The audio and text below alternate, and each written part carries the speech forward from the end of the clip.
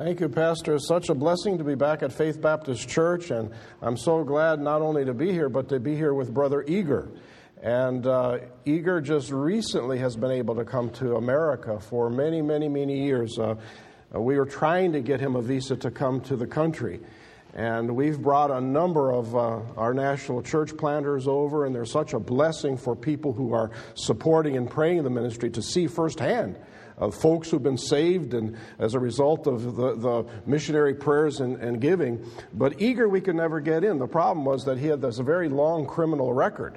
And every time he applied, he would be denied. He was denied over and over again. If you knew Eager, if you saw his record, right now you guys would be securing your wallets. People would be running out and locking their cars. But God worked it out a couple years ago, and maybe we'll tell a little bit more details in the evening service. But through a miracle, we're able to see his criminal past expunged, and he's here now. And the Christians there in Desna, they still talk. They still talk about the first time Eager showed up in a church service, or I'm not sure if it was a service or a Bible study, how terrified they were. They all quickly came to the conclusion that the local mafia had figured out the church had money and he'd come to extort them. And but God did such a wonderful change. It's transformed his life from being, feared and just really mean and violent. He became gentle. He became kind. So much so that when the original church planter who planted the church went on to plant another church, that fellow, now he's been here in this church before, Vitaly Sichov, when he handpicked a successor. But by that time, Eager had changed so much that the church themselves says, no, we want Eager as our pastor. Nobody would have ever imagined that God would transform a life like he did. So you'll hear his testimony. It'll be a blessing to you. And we'd like to encourage you to stop by our display table. We've got our literature. We put out a monthly prayer and praise sheet called The Beams of Light. And we put out a prayer letter, a quarterly newsletter. We've got some books and CDs. Some of you have these, and a lot of you do. But we'd like to encourage you to stop by. And I'll say something about these books. This is A Path Not Lined with Roses. This is a story of Peter Romanchik, who's been in this church. And he was the vice president of that large group of unregistered churches. And he was particularly singled out for persecution. He was in prison for over 18 years.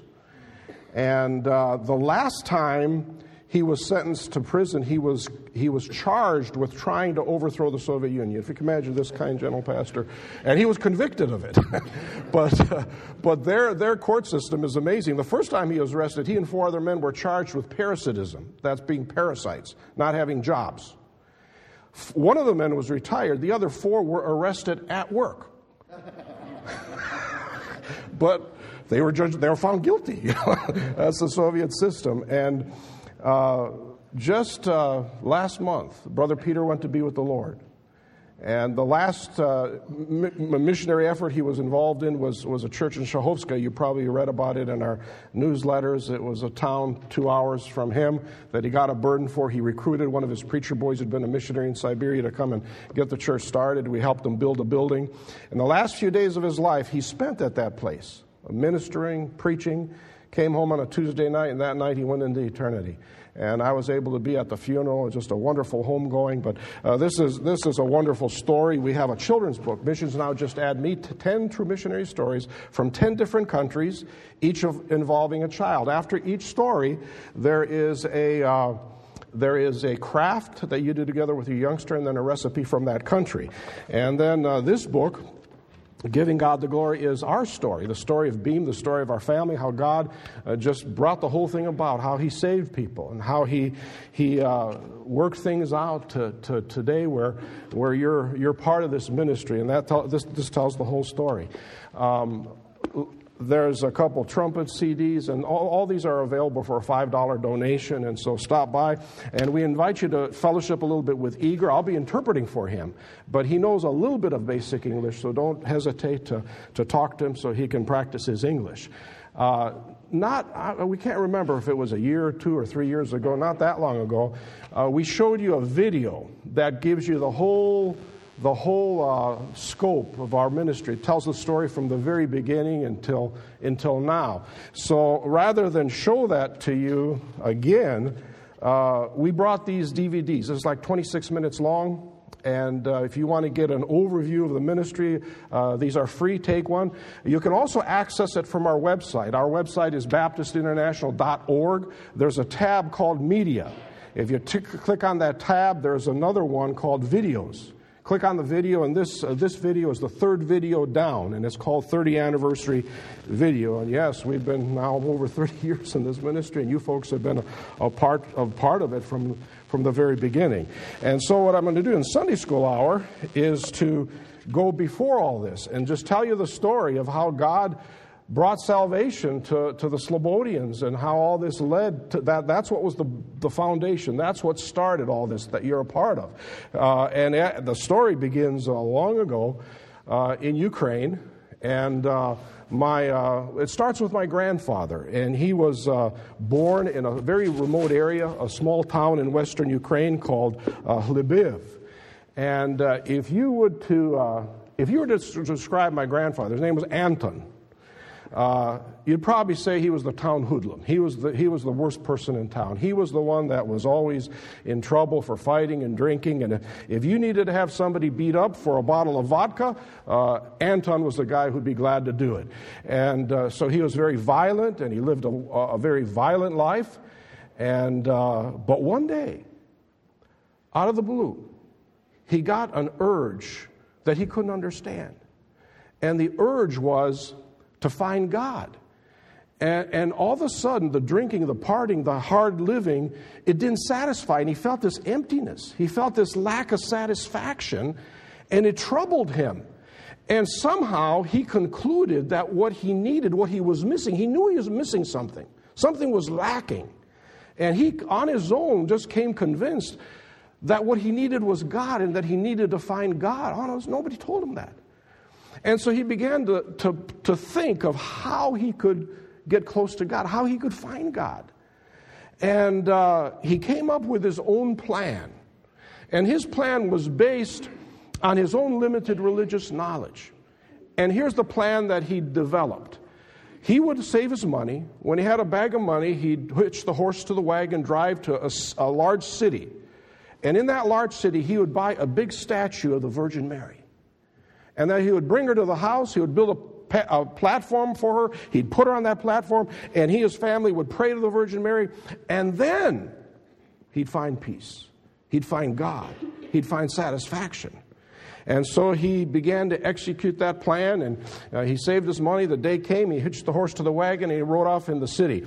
And when my grandfather did things, he did them like 110%. I mean, he was just that way. So when he bought a statue of the Virgin Mary, it was big. I mean, it didn't even fit on the wagon. The head was over one end, the feet were at the other end. And here comes a town hoodlum in the town on the wagon carrying this huge statue of the Virgin Mary. Boy, did that start the tongues wagging. And people said, did you see what Anton, who did he rip off? I mean, did you see Anton of all people with that big statue of the Virgin Mary? And pretty soon, there was a knock at the door. It was the priest in the area. And he says, Anton, we've heard that you've got the most beautiful statue of the Virgin Mary. We're hoping that you're going to dedicate it and donate it to the parish. And my grandfather said, well, Father, I'm sorry. But, he says, I didn't buy that for the parish. You see, I felt an emptiness in my life. I felt a hollowness. I can't get any satisfaction. And I think what I need is to find God. And I bought that Virgin Mary for myself and for my family. I'm going to build a special pedestal, but to put her on that in our home, and we're going to pray to her, and I'm hoping I'll find some satisfaction. And the priest went his way. My grandfather began to build this platform. In the meantime, he put the Virgin Mary next to the window, a large window. And in God's providence, a cat jumping after a bird landed on the Virgin Mary's head, knocked the Virgin Mary over, and she broke into hundreds of pieces. You can imagine how angry my grandfather was. It took him days to cool off. And finally, everything subsided. He was calm. And he said this to my grandmother. He said, you know what? He says, when that statue broke, I was so angry. I was really upset. And he said, but I've been thinking about that. And, I've decided that was a good thing. You know, he says, I've been thinking, you know, if that statue of the Virgin Mary can't save herself from a cat, how is she going to help us? So he said this. He said, you can go to church all you want, but I'm never going to set foot in church ever again. I'm going to be an atheist. If that's the way it is, why are we doing this? And he kept his word. He became an atheist, didn't go to church. And times in Ukraine, and it was unthinkable in that area. Everybody went to church. But in that area, things got really hard. If you're familiar with Ukrainian history, I mean, there were 7 million people died of starvation.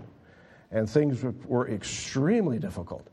And one day a fellow came into town with a plan, an opportunity. And the plan was this.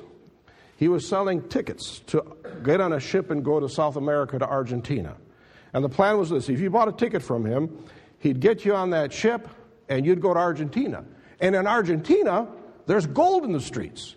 You'd get a lot of money, you'd come back eventually with a big bag of gold, and you'd buy more land and have a better life. Sounded like a great plan to my grandfather and 3 other men in the village. My grandmother and the other wives were not happy with the husband's plans at all because things like that had happened before, and those guys never, ever, ever returned.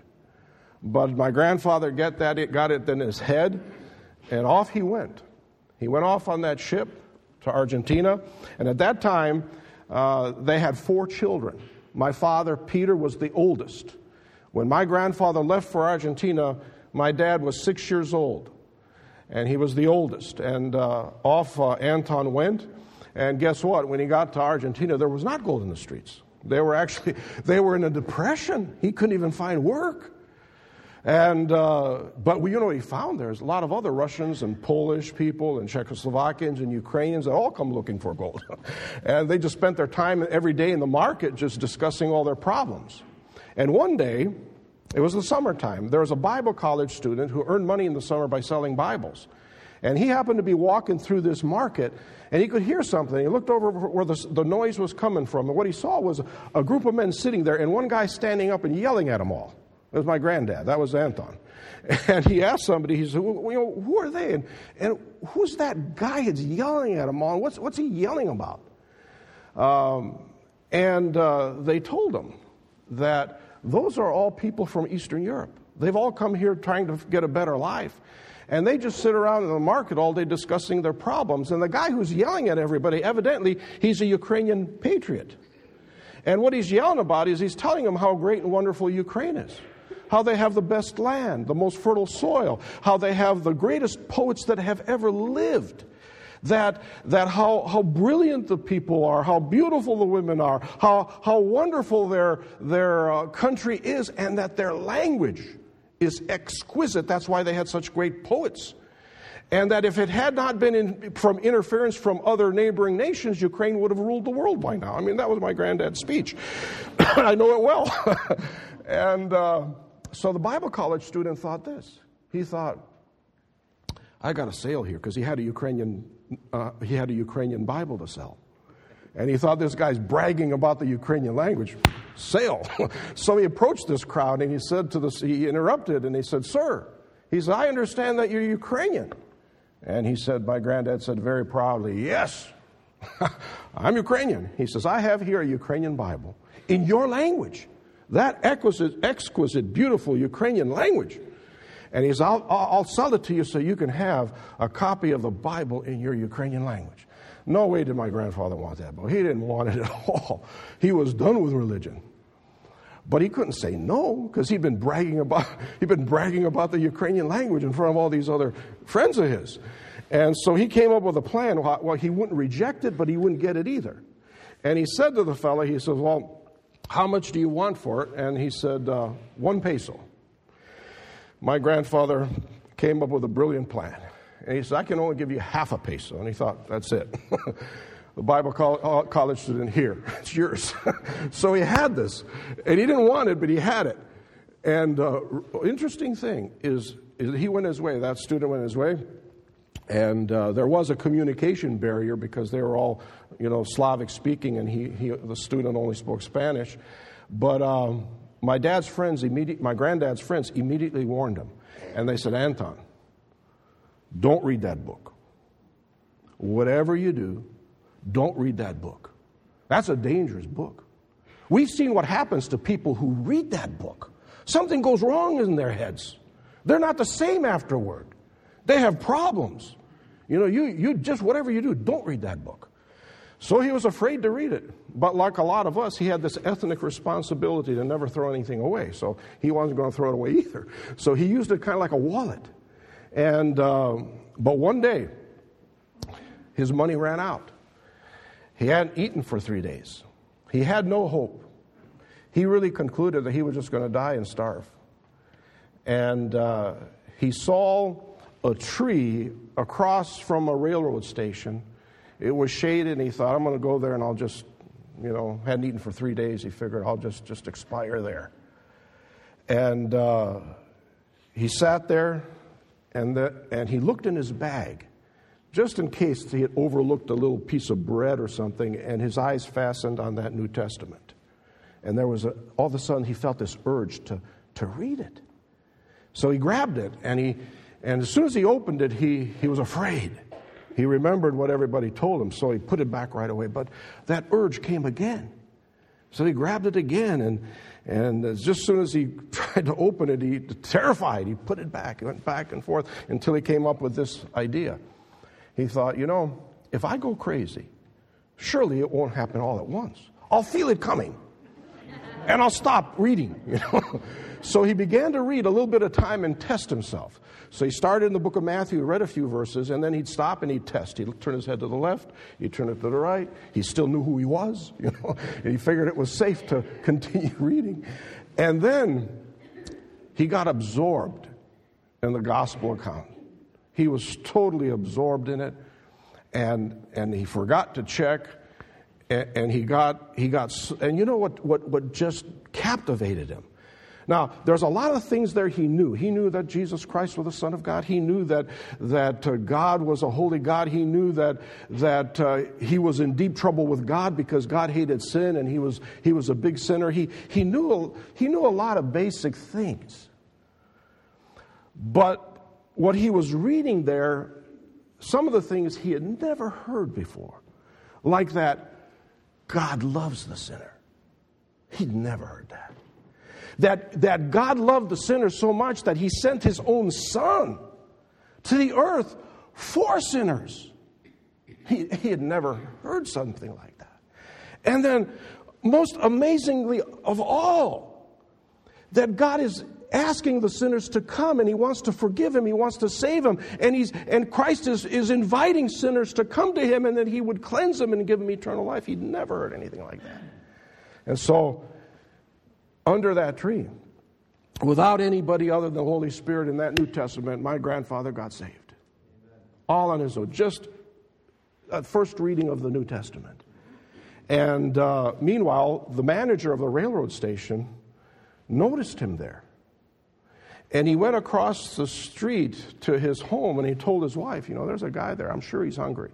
I think he really needs help. Prepare some food. I want to invite him over. And so my grandfather was invited over there, and they fed him. And not only that, he got him a job. And so all of a sudden, there was hope. And my grandfather began to work, and he began to save his money. And most of all, he began to read that New Testament. I mean, over and over and over again, just devoured it, repeatedly read it. And as he did, he became convinced that he needed to be baptized by immersion. It's very clear in the Ukrainian New Testament. Very clear. They went down into the water. And so he began to ask all kinds of churches around to baptize him that way. They all said, no, we sprinkle. He says, no, that's not correct. Right here. He couldn't find anybody who did that. But he wouldn't give up. And one day somebody told him this. They said, Anton, you know what? There's people like that. There's people who dunk one another underwater. And we've heard of them. And one of them gave us this brochure. There's an address on it. Write to that address, and you'll find somebody who can dunk you underwater. So he looked at the address. The address was a Bible society in the United States. So he wrote him a letter. Weeks later, he gets a letter back from them saying, yeah, we know who these people are. They're called Baptists. And not only that, but there's Baptists in Argentina. He just didn't know where to look. And so they directed him to a Baptist church. He was baptized, and he became very active there. And he changed his plan. He realized that the plan of earning a lot of money, going back home, buying more land, having a better life, that wasn't going to work. Things had gotten even worse from when he left. And so he just began to save his money and change the plan to bring the family to Argentina. It took him 6 years to earn enough money to buy the tickets for the family to come. But tragically, it was a big disappointment. My father, the oldest, just turned 12. At the age of 12, you had to pay full fare. They didn't count on that. So they didn't have quite enough money for my father's fare. So my grandmother told my dad, Peter, at the age of 12, that she said, sorry, Peter, we can't bring you. We're going to have to leave you behind. Defend life the best you can.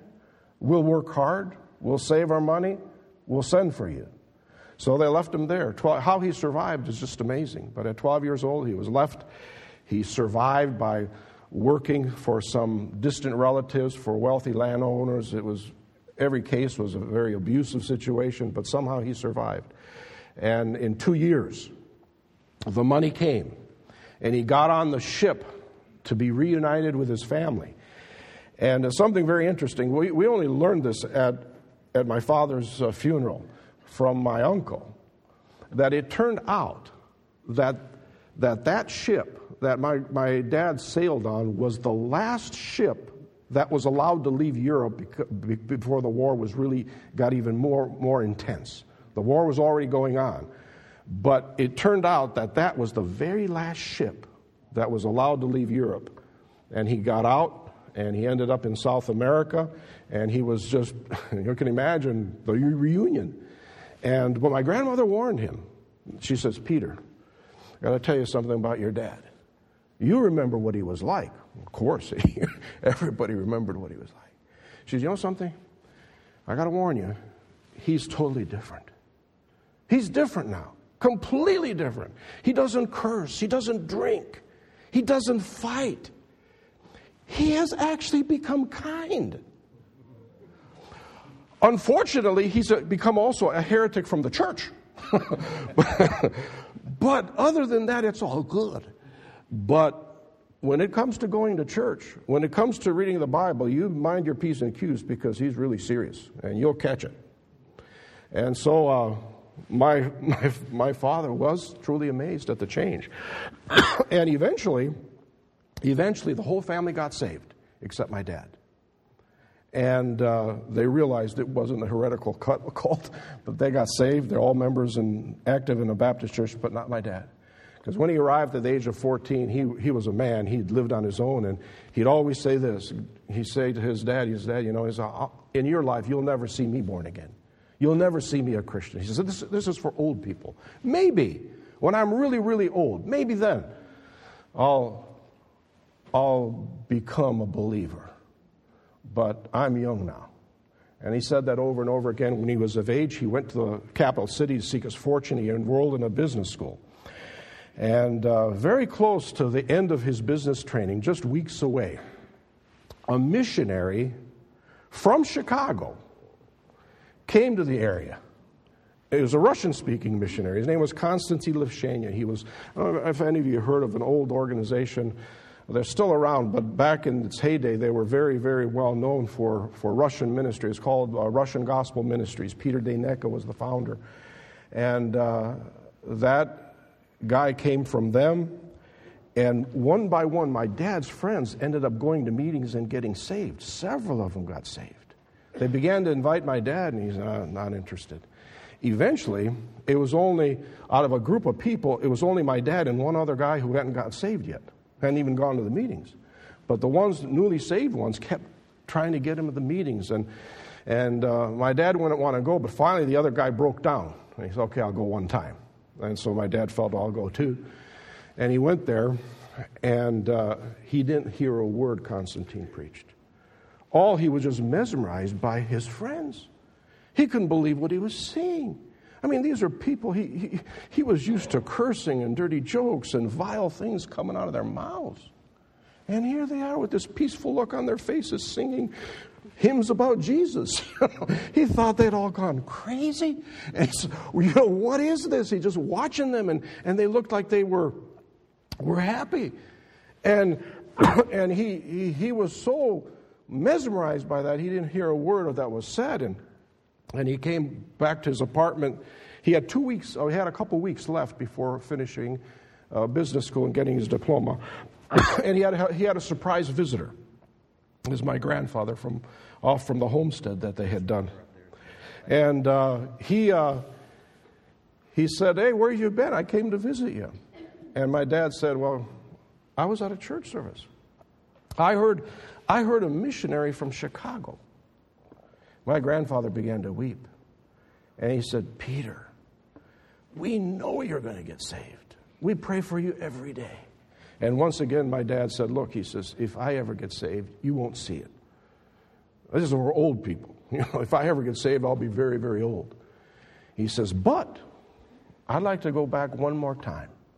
I want to hear that liar one more time. I want to figure out how he's hypnotized all my friends. What he did, I got to figure this out." And so he went to the next meeting, and this time he listened. And Constantine preached on the text that when Jesus spoke, "I'm the bread that came down from heaven. If anybody eat of this bread, he'll never hunger. I'm the water of life.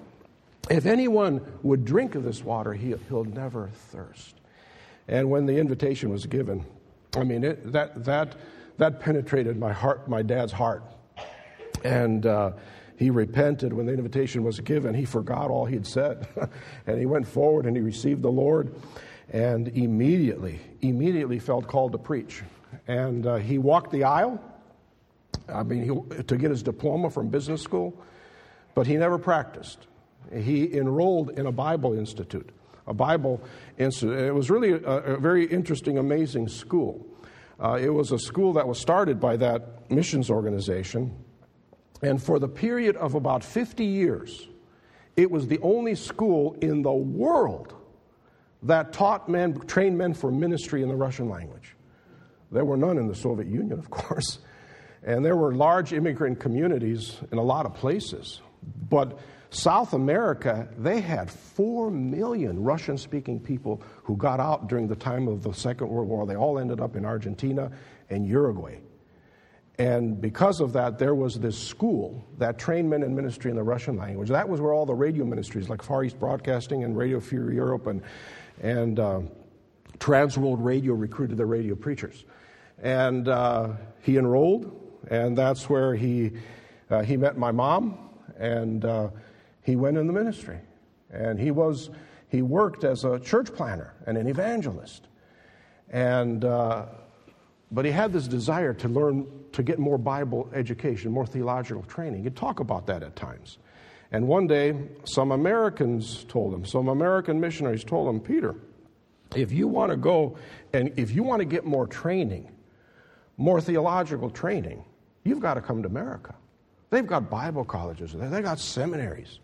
You need to. That's the answer. That's the only place you'll get any deeper theological training. There's none here in this country." And he said, "Well, how do I do that?" Well, they said, "Well, first of all, you have to get credentials that you can speak English. And then you just start writing to all the Bible colleges and seminaries you can find and write them. And maybe somebody will invite you as a student." So my dad immediately signed up for a correspondence course in English. If you can imagine learning English by correspondence before they had cassettes. And so he signed up and he completed the course. And he got a beautiful diploma. We still have it. I mean, it's grandiose. It's got calligraphy. It's got his picture on it. I mean, it's just a sparkling, magnificent diploma. You'll never find a nicer one.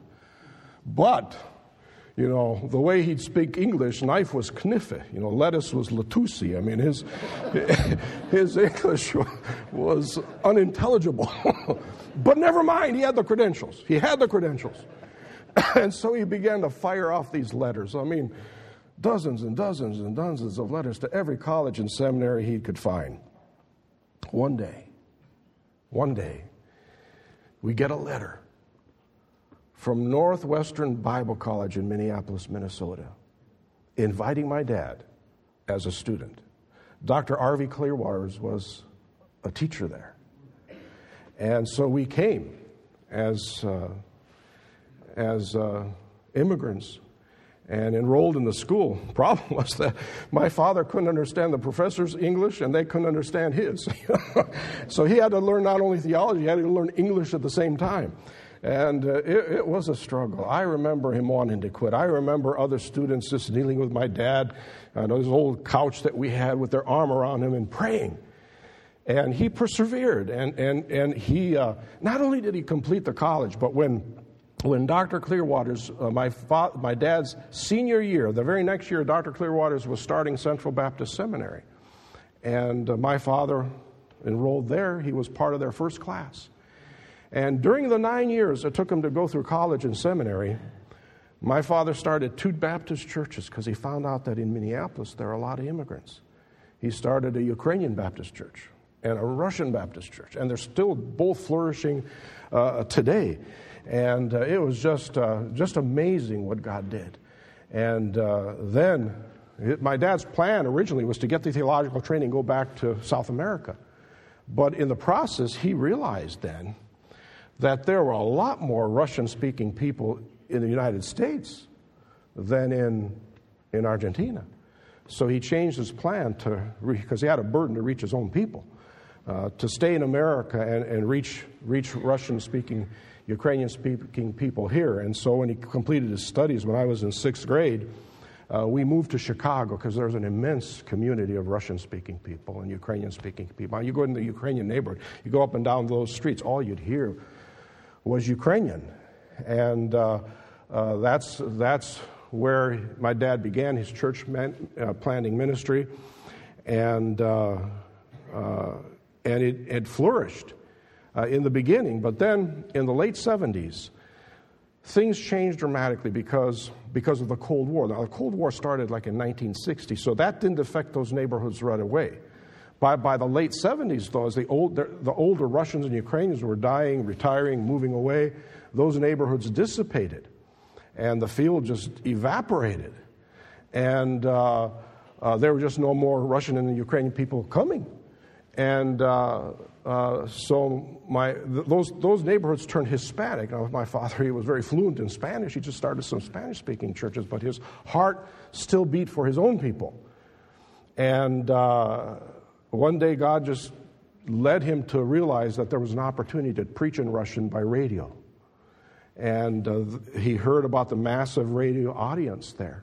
And there was missionary radio. And during that time, the Reader's Digest printed an article where they said that in the communist world, there were over 1 billion shortwave radio listeners.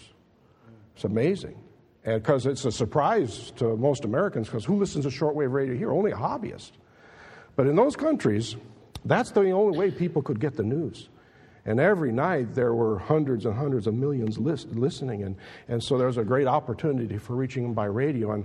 And so that's what led to the beginning of BIEM, to start by preaching the gospel over radio. We were also involved in getting Bibles into Russia, helping prisoners' families, and then putting out information.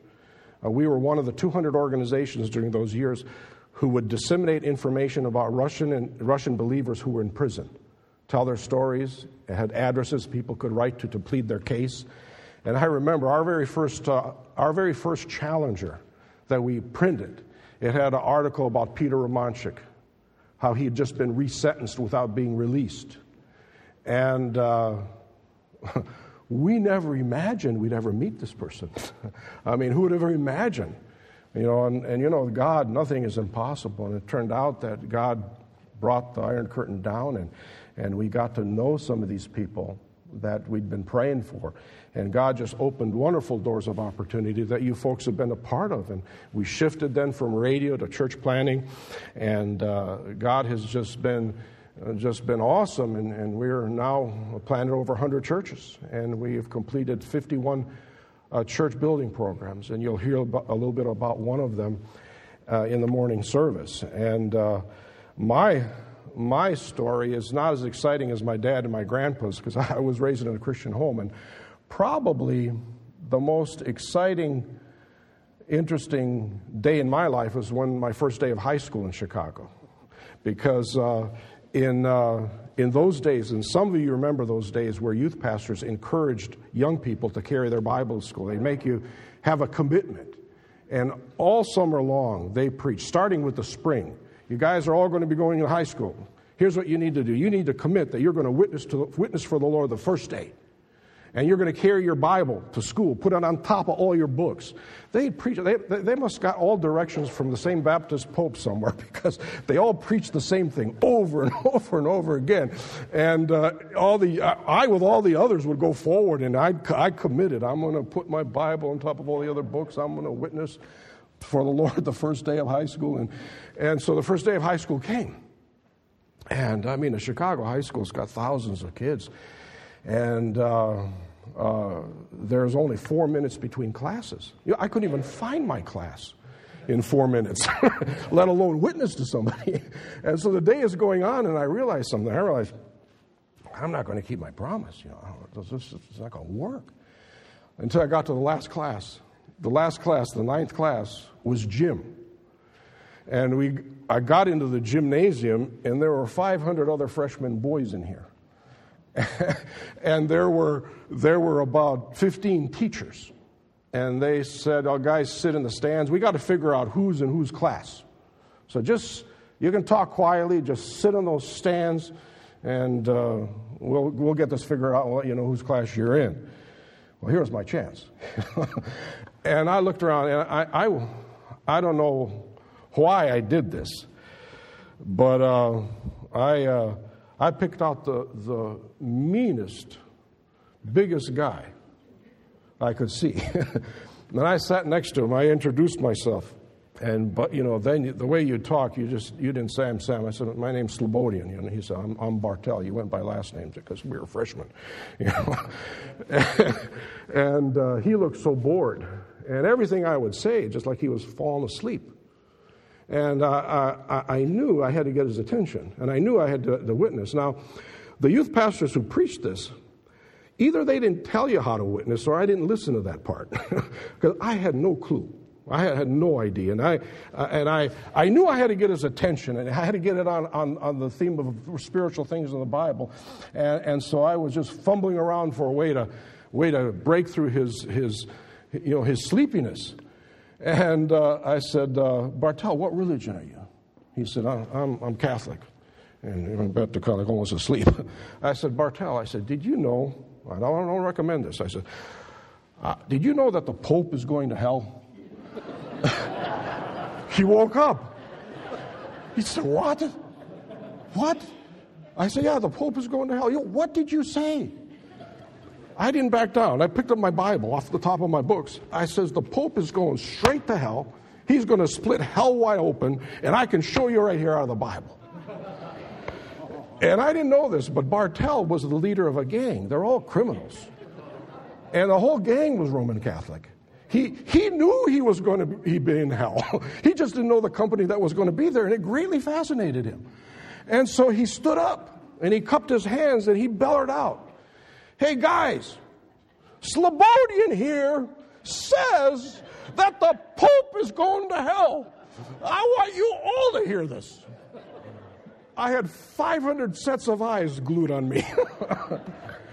And the teachers got up from they turned away for a moment from their organization, looked up at me. And I don't remember what I said, but it went on for 40 minutes. And my life in that high school changed. I had the reputation. I mean, I walked down the hall and people pointed at me and whisper. And but it was a wonderful. God was merciful to me, because you know what? There was a lot of things going on in that high school. I never got invited to any party. I never got invited to do a lot of things. Nobody ever offered me drugs or even a cigarette. I was stood out. And by the end of the day, or by the end of the next day, there's a group of Christians. They found me and they said, we heard about you. We meet every morning for prayer. 2 teachers approached me and said, Sam, we heard you're a Christian, and we want you to know that we're praying for you. And so God gave me that one little bit of excitement. And as a senior in high school, I wanted to be a professional trumpet player, but God touched my heart as a senior in high school, and He called me to preach. And that's what I've been doing now since He called me. And I ended up in Central Seminary too. That's where I met your pastor and his brother. And over these years now, God has done some great things. But it all started just with people sharing the Bible. Thank God for that Bible college student who put that New Testament in Anton's hands. And the whole story is here. You can read about this story. There are pictures of Anton, and a lot of those things are there. So we encourage you to be a witness. And we thank you for the prayers and the support that you invest in our ministry. Thank you, Pastor.